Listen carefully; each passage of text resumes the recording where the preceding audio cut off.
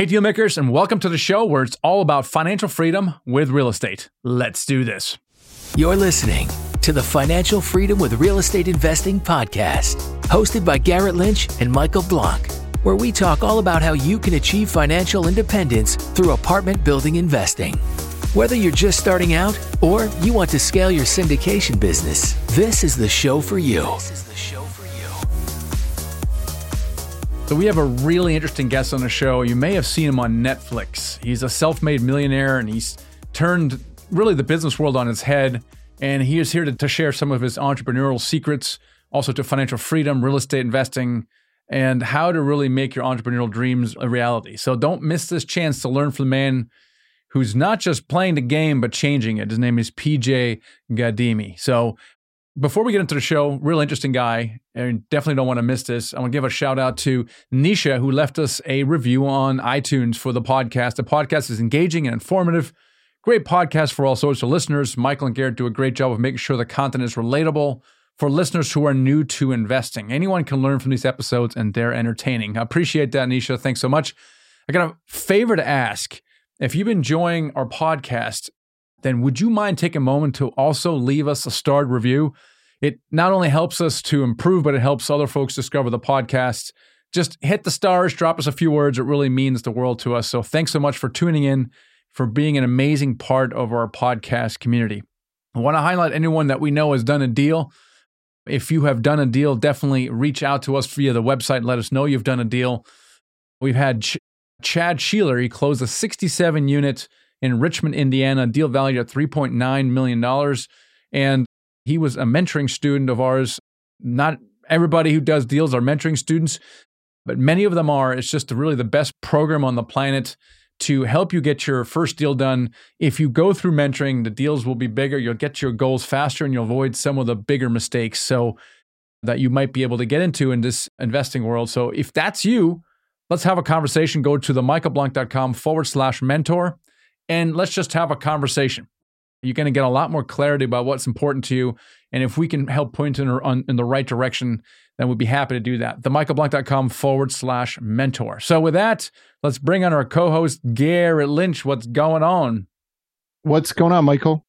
So we had just a massive event, almost a non-event. But the reason it's an event is that the Fed paused, right? They've been increasing, 10 rate hikes? 12? Massive. Since and now March they didn't. What does that mean? What does it mean? It means that the main thing it means is that they haven't won the war on inflation yet, but they feel comfortable enough to take a pause. They're concerned about breaking the economy too quickly by doing the rate hikes. So they finally hit the pause button. And what's getting impacted by this on the negative side, the credit card interest rates are at the all-time highs. You've got home loans that are at all-time highs. Same thing with your auto loans, student loans. All those things are getting impacted by them raising the rates. And so this is a nice turn to see them pause.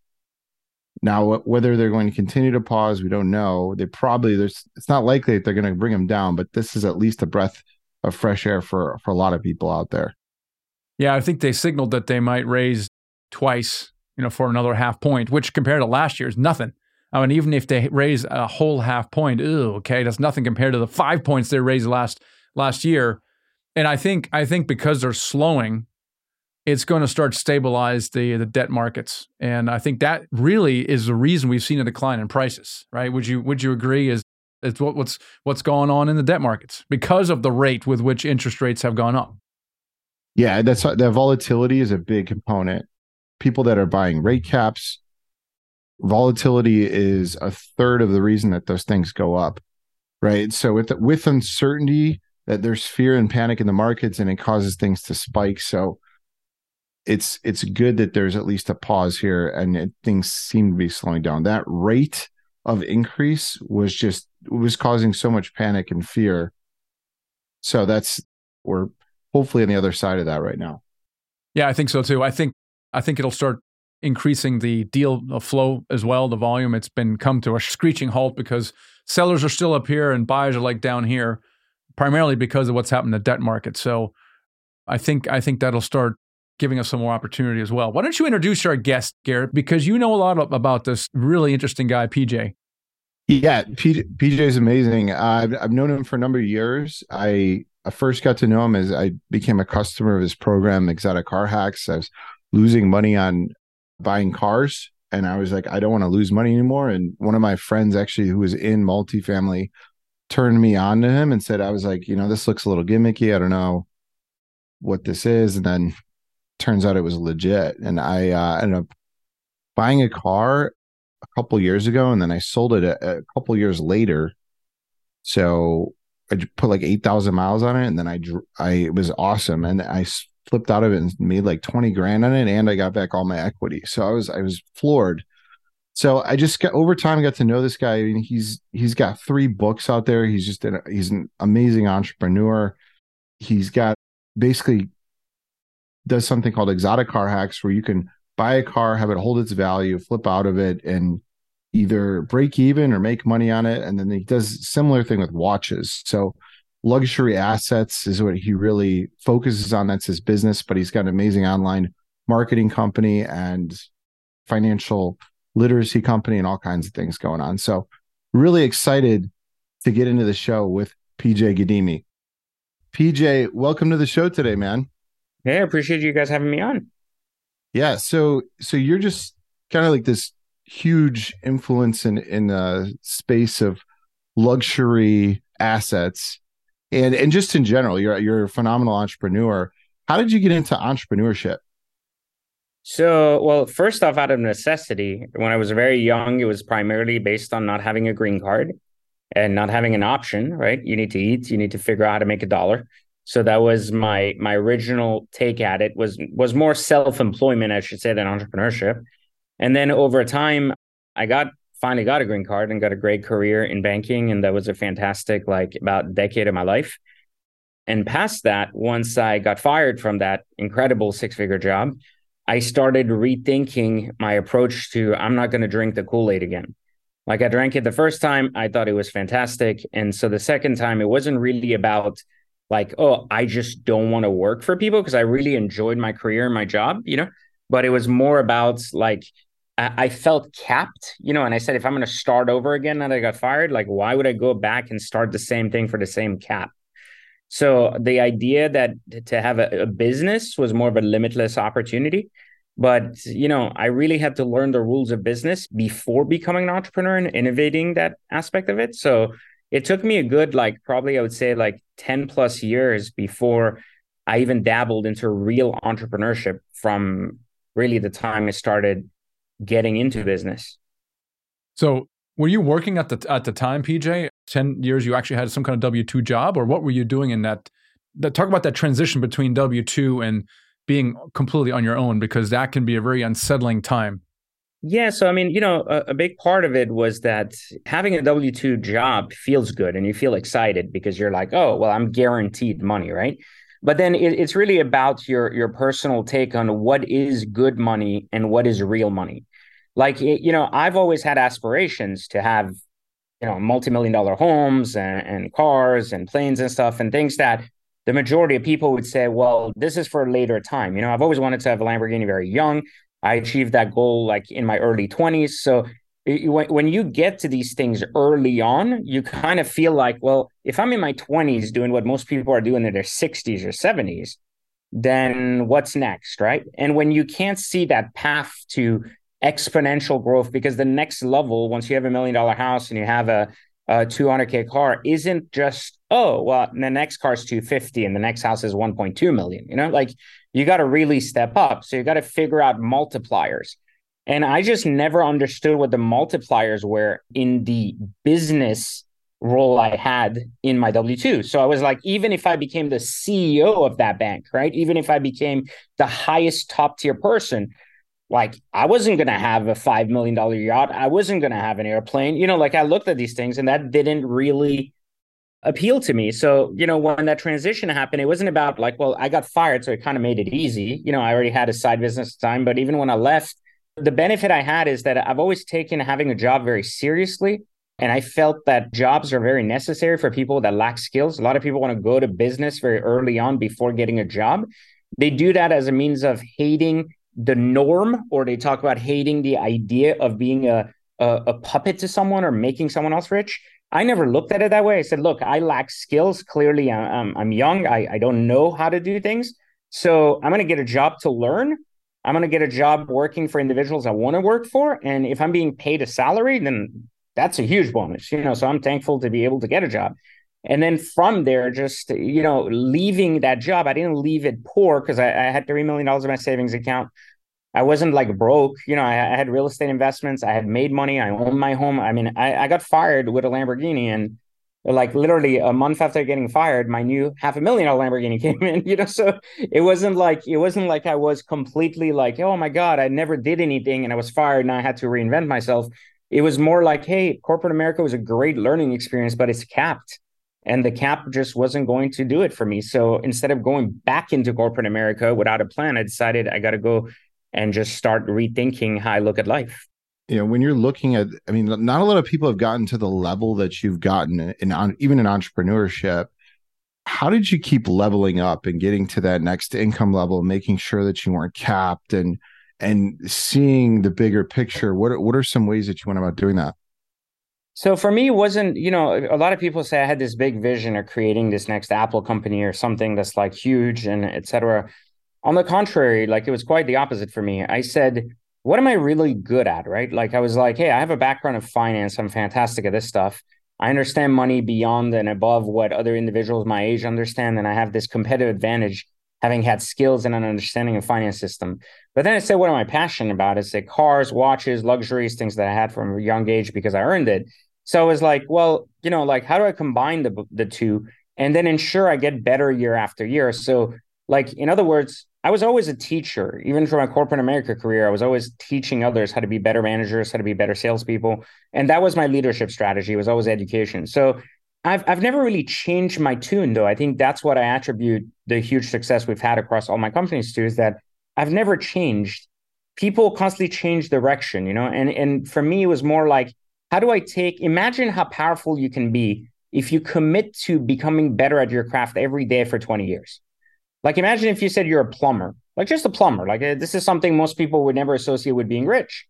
But I know plumbers that have Lamborghinis, So instead of saying like, well, a plumbing job will never make me millionaire, that's not true. A plumbing job may not, but being the best plumber the city or the town or the states I've ever seen means you probably have a pretty big plumbing company and people that are doing that trade for you. So, thinking more towards yourself and the skill set you have, and then being willing to commit a really long period of time mastering the set of skills is really a necessity. I mean, look, at some point, it was about 2008, I had a company doing 9 figures in revenue, and we were fantastic. Fantastic company, a lot of fun. Most people would kill to be in my position at that time, And to me, the first thing I look at is I go, wait a minute, we're not going to survive the next 5 years. Meaning like the tide will change. Things will just be different. People will notice we're making too much money. They will say, what's that guy doing?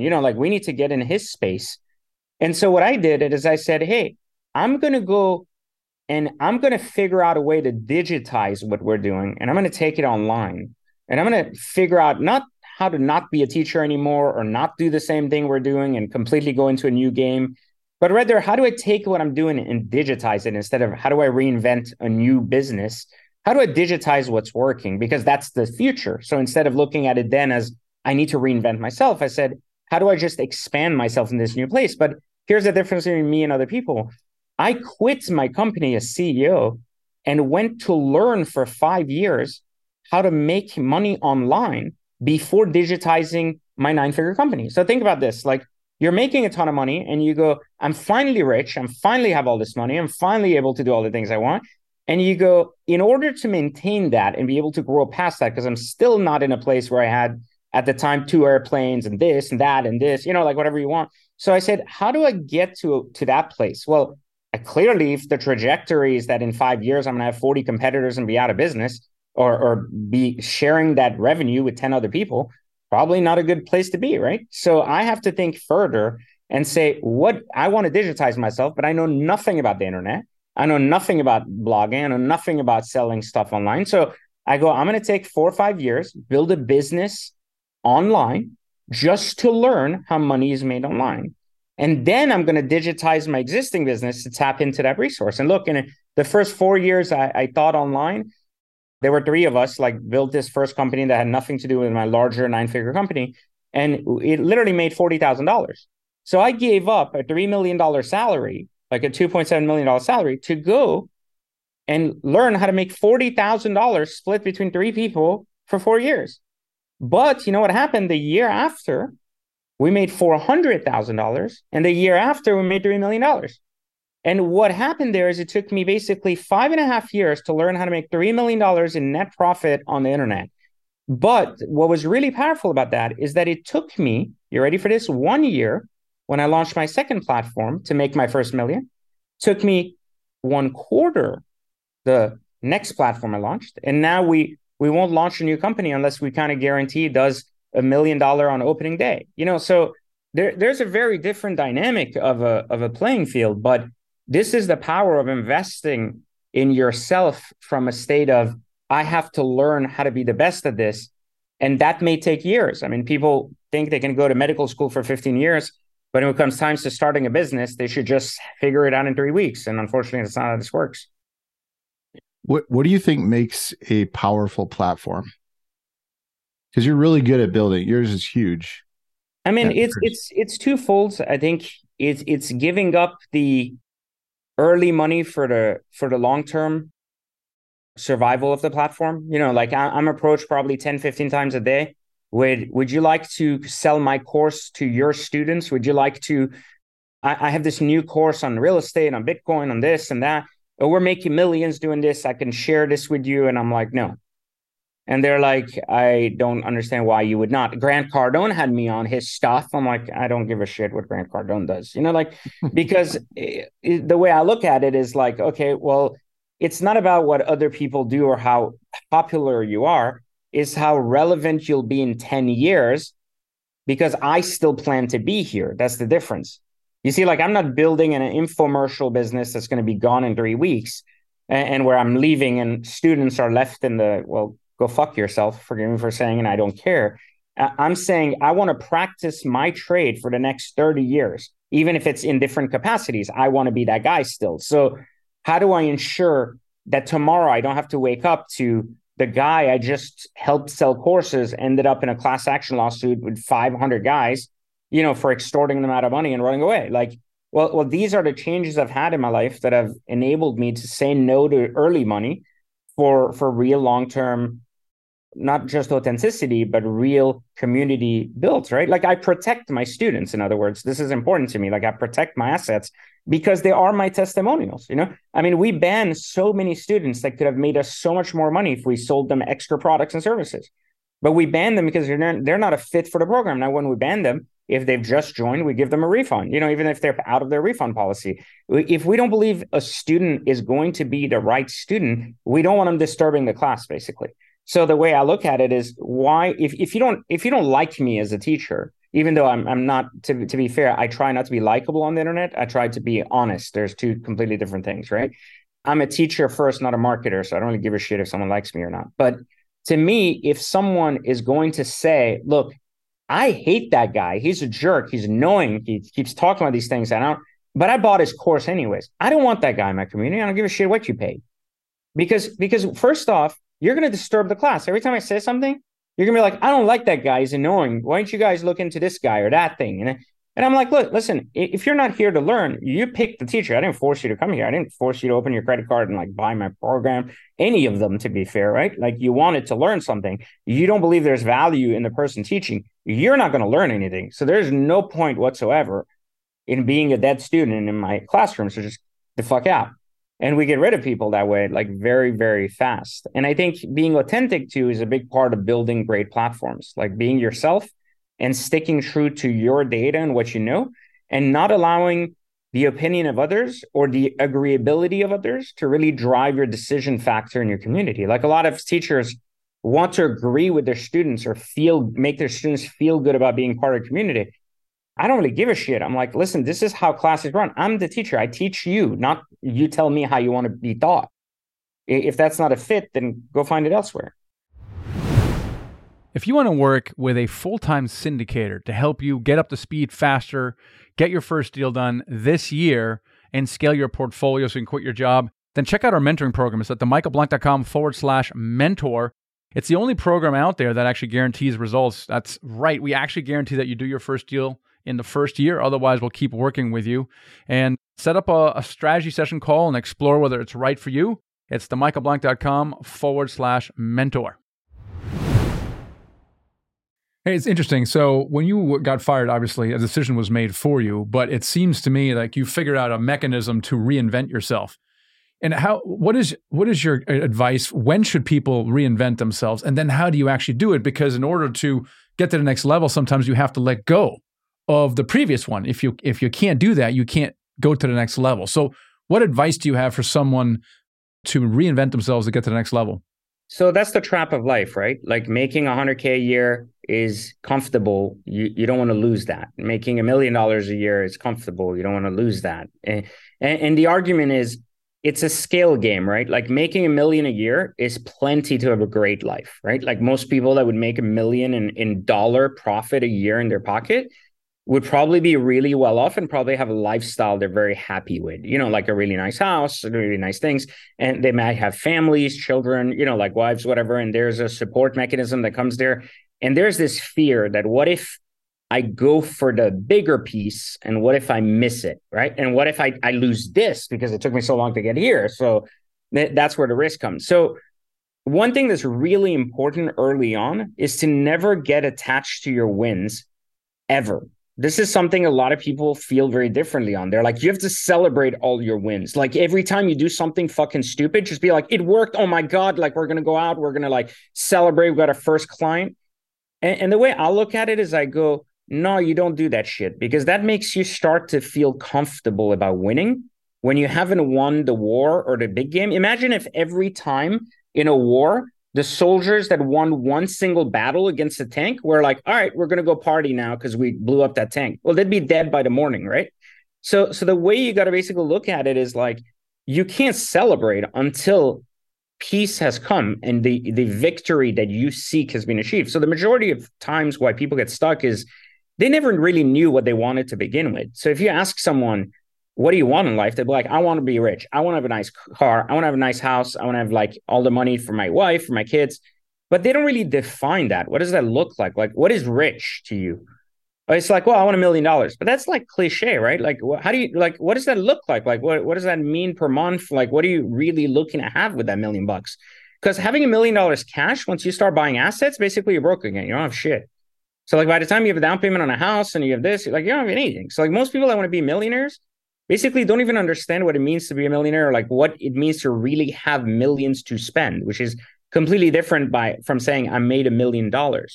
I think to reinvent yourself is one, you have to have a really good idea of what you're trying to invent to begin with, because you can't reinvent if you don't really know what you were trying to invent to begin with. So first, you may not have a skill or a trade. So you might be more focused about inventing a lifestyle, meaning like a dollar that gives you that dollar you want. But two, at some point, you're going to have to invent the person more than the outcome, which means that you're not inventing the dollar that you're going to make, but you're inventing and reinventing and continuously improving the human being that makes that dollar. So like, what is that person needing to look like to get to the next level? When we focus on the external, every time something blocks us or something occurs along the way, it prevents us from finding like ourselves, because we go, oh, I didn't meet that goal. Like some years I have maybe less revenue, than the year before. Like it goes up and down, just like that's how business works. But I've never been not as good at my job a year after the previous one. So like, even if revenue may have gone down out of context, it still didn't change that I was a better person, meaning I was better equipped to be who I am, or have learned more and reinvented myself to ensure that doesn't happen again. But as a result, when economic factors are in your favor, then suddenly you skyrocket because you're the first one sitting there. I mean, I could give you a simple example, saying nothing different than there were a lot of people that were in a good position to make incredible money right at the edge of COVID, like right before the pandemic started. And they were in a good place. And then something like the pandemic that you can't even like guess, right? This isn't like you wake up and you're like, all right, the world's dying from this shit. We don't know what it is or how it works. Everybody's dying. Okay, cool. So now everything's stopped. Every country's closed. So we don't know what's going on. Our supply chains disturbed, blah, blah, blah. There were a lot of people who went into hiding from that and fear. And I got strategic and doubled down. When everything reopened, I like 20x my business in like 3 months because I didn't let a circumstance just get me to go backwards, right? I said, I am who I am. I'm going to figure out how to like navigate this. And I stood and I said, maybe we stand still. We don't know what's going on, but I'm standing by the door, right? Like as soon as it opens, we're out and running. And there are people who the first thing they were doing is trying to figure out like, okay, so how do we downsize our business out of fear? Like, how do we make sure I keep more money in my pocket right now? You know, like, yeah, that's ridiculous. I mean, the same thing. We were like, we're not doing that. Let's keep moving with our business. PJ, I'm curious, how do you specifically define financial freedom and why is it so important? So financial freedom to me is simply defined by the capacity to not have to have the opportunity cost for the lifestyle you want versus the investments you need. So what that means is like you need X amount of investments to maybe make money or do something or whatever it is in your business. And you don't have to basically sacrifice or choose how else you're going to live as a result of that investment. So once you define like what the lifestyle you want looks like, then are you able to sustain that freely of any business or side decisions you have to make? Like there's a lot of guys that'll say, well, I got to sell my car because we're buying a new building. I need to get rid of this because I need to pay payroll. You know, I need to get rid of the jet to do that.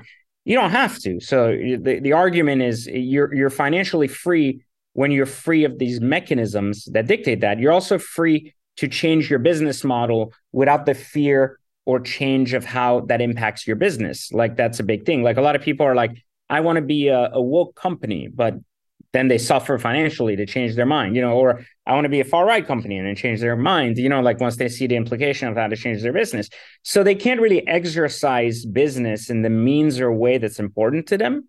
They can only exercise it the way the environment or the people will allow them to, right? So that's when you're still a slave to your customers, basically. At that point, you're still like, whatever my customer says, I have to be agreeable, you know?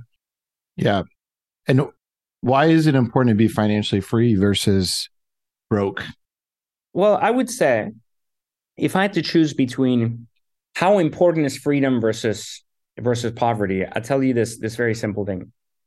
Life is about experience. That's all we make money for. We make money so we can create better experiences. That's all we do. That's all money can be translated or converted to. It's an experience. You make money, you can have a better travel experience, you can have a better restaurant experience, you can have a better food experience, a better love experience, a better anything. Now, money does not buy love, but it certainly buys the circumstance that surrounds the ability for love to exist without any interference, right? Like you're like, hey, life's a lot more fun when you're going on vacations, eating at the best restaurants, right? Not worrying about what school your kids go to because of how much it costs. You're not getting fights in anything, right? Like, I mean, you're getting what you want, right? So most people will be like, well, you know, it's not how like money doesn't do that. I'm like, yeah, it does. Technically, you know, until you've had it, you really don't have the experience. So you don't have context, right? So I've been broke and I've been rich. And I can tell you the experiences are just better. And it's actually funny. The other day I was at a restaurant with my mom and we ordered scones, right? And she's like, no, don't order scones. They're terrible. And my mom is like she never graduated the we got rich thing. So she's still like in that for 25 years of her 80 years, we were basically like really poor and hard, you know, on her life. Like she went from being rich to like really broke. And because she was an only single mother and I'm an only child, like she did everything for us to survive, including stealing my Christmas gifts and doing stuff that we really got her mindset into this survival safety thing. And she's like, don't order scones. They're terrible. And I'm like, why would you say scones are terrible? They're delicious. We're at this like 5-star resort. I'm like, they're amazing.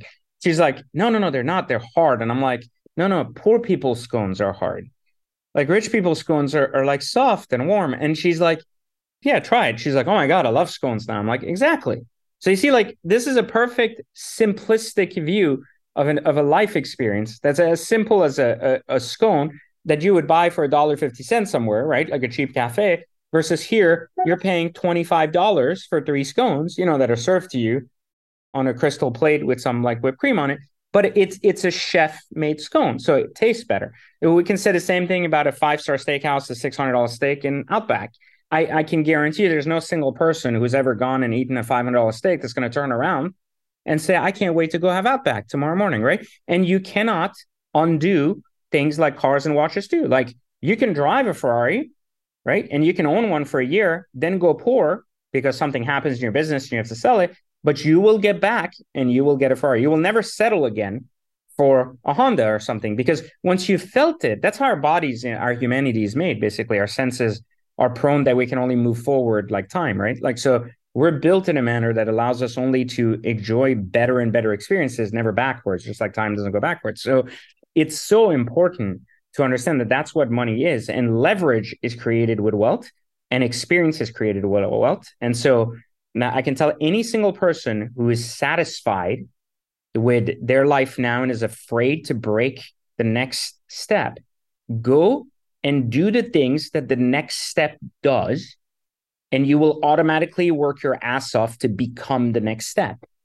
Like go and basically, if you have a nice Lexus, try to buy like a Lamborghini.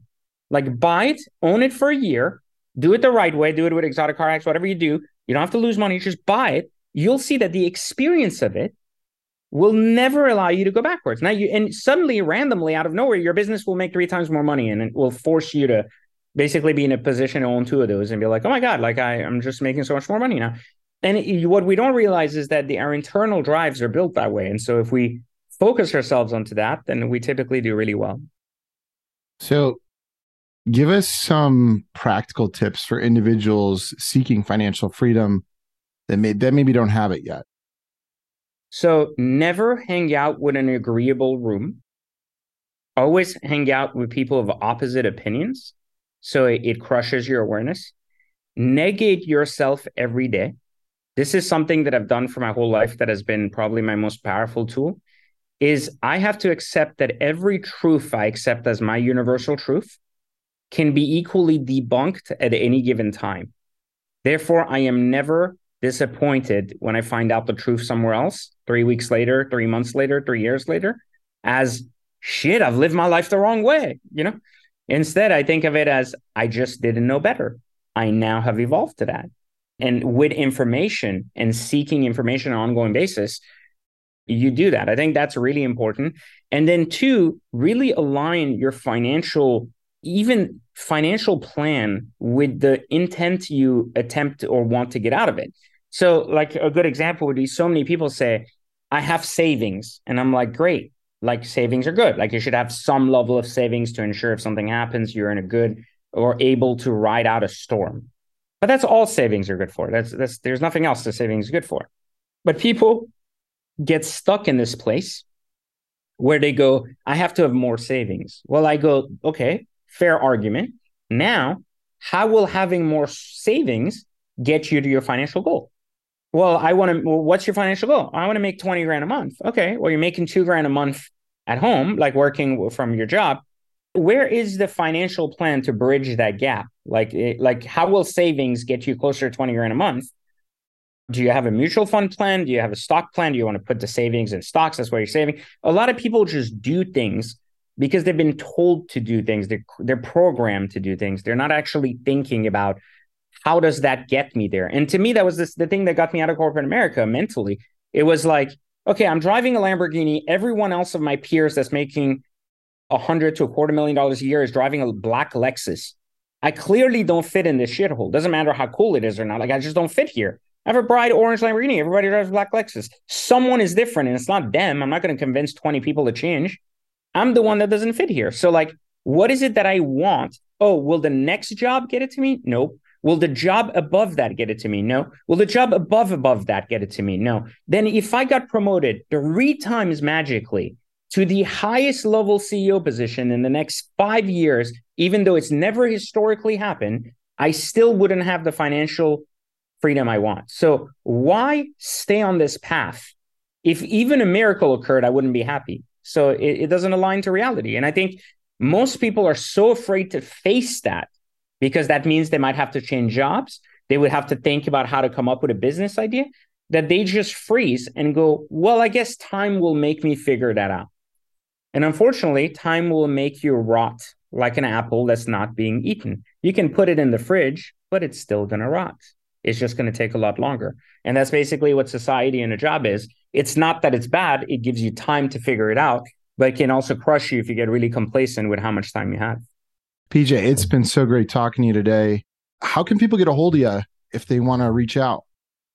So I'm really easy to get a hold of. You can go to learnfrompj.com. You'll see all my books, online courses, and everything else. I teach a lot about entrepreneurship, human consciousness, and then outside of that, I also teach financial literacy through Exotic Car Hacks and Watch Trading Academy on how to make luxuries basically your best assets instead of liabilities. But you can also find me on Instagram at @ICreateMillionaires. Awesome. PJ, thanks so much for your time. We appreciate it. We'll catch you later. Appreciate you guys having me on. You're welcome. The thing that stuck with me, Garrett, is, related to financial freedom. What you asked him, what his advice is, and he says, align your financial plan with what you want.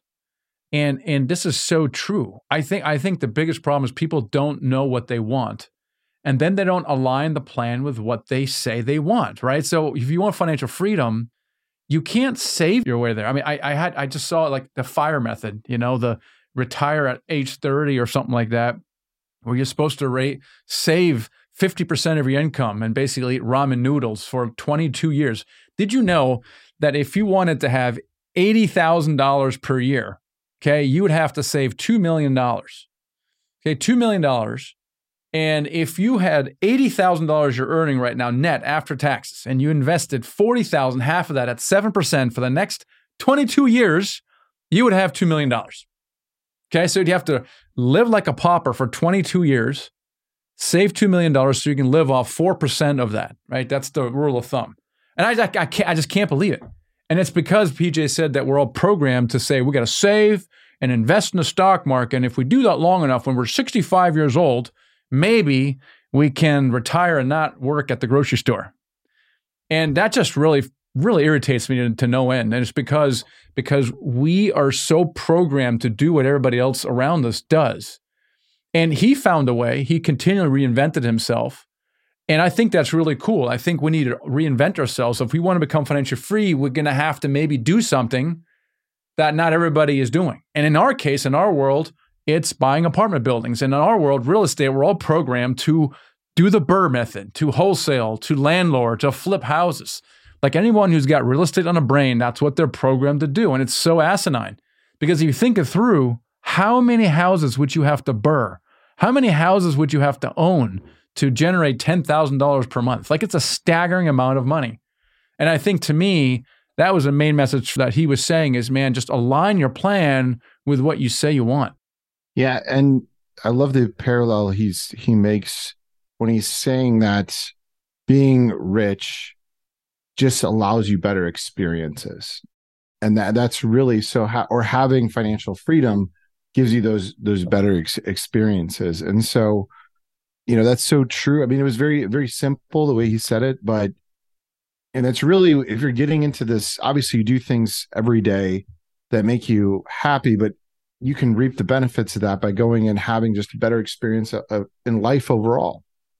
And the big part of that the other thing he said that I really liked was not getting attached to your wins. I think too many times people get attached to their wins and then they'll just sit back and they're comfortable and then that's it. They're set. They're not satisfied with, moving ahead. They just want to sit there and be comfortable. And I really resonated with that because I, at one point, did that, and it was the most miserable experience getting out of my first company, going through that and just watching my bank account go down, dwindle, and I wasn't making any progress forward. So I thought that was really good. Yeah, I'm reading a book right now called 10X is Easier Than 2X by Dan Sullivan and a co-author, I can't remember, but it's fascinating because it actually talks about that 2X thinking is simply doing more of what you're already doing, okay? But that's not going to allow you to actually 10X. In order to 10X, you have to let go of what you have that's gotten you this far, because you can't 10X by not letting go of what's gotten you this far. So if you want to reinvent yourself and reach that next level, like PJ has done, you got to let go of what you've done. And now you don't have to just simply let it go. You can delegate that piece, but so many people will hold on to that thing for dear life. They'll hold on to their job for dear life. They'll hold on to whatever it is, and they just won't let go. And I think that's really, really, really good advice. So a lot of good mindset stuff here from PJ. And this guy is so successful. And what I respect about him is that he makes it to a one level, a super level. And then he says, you know what? There's another level above that. And I think, to me, we didn't talk about it, but I think he sees it as a personal challenge.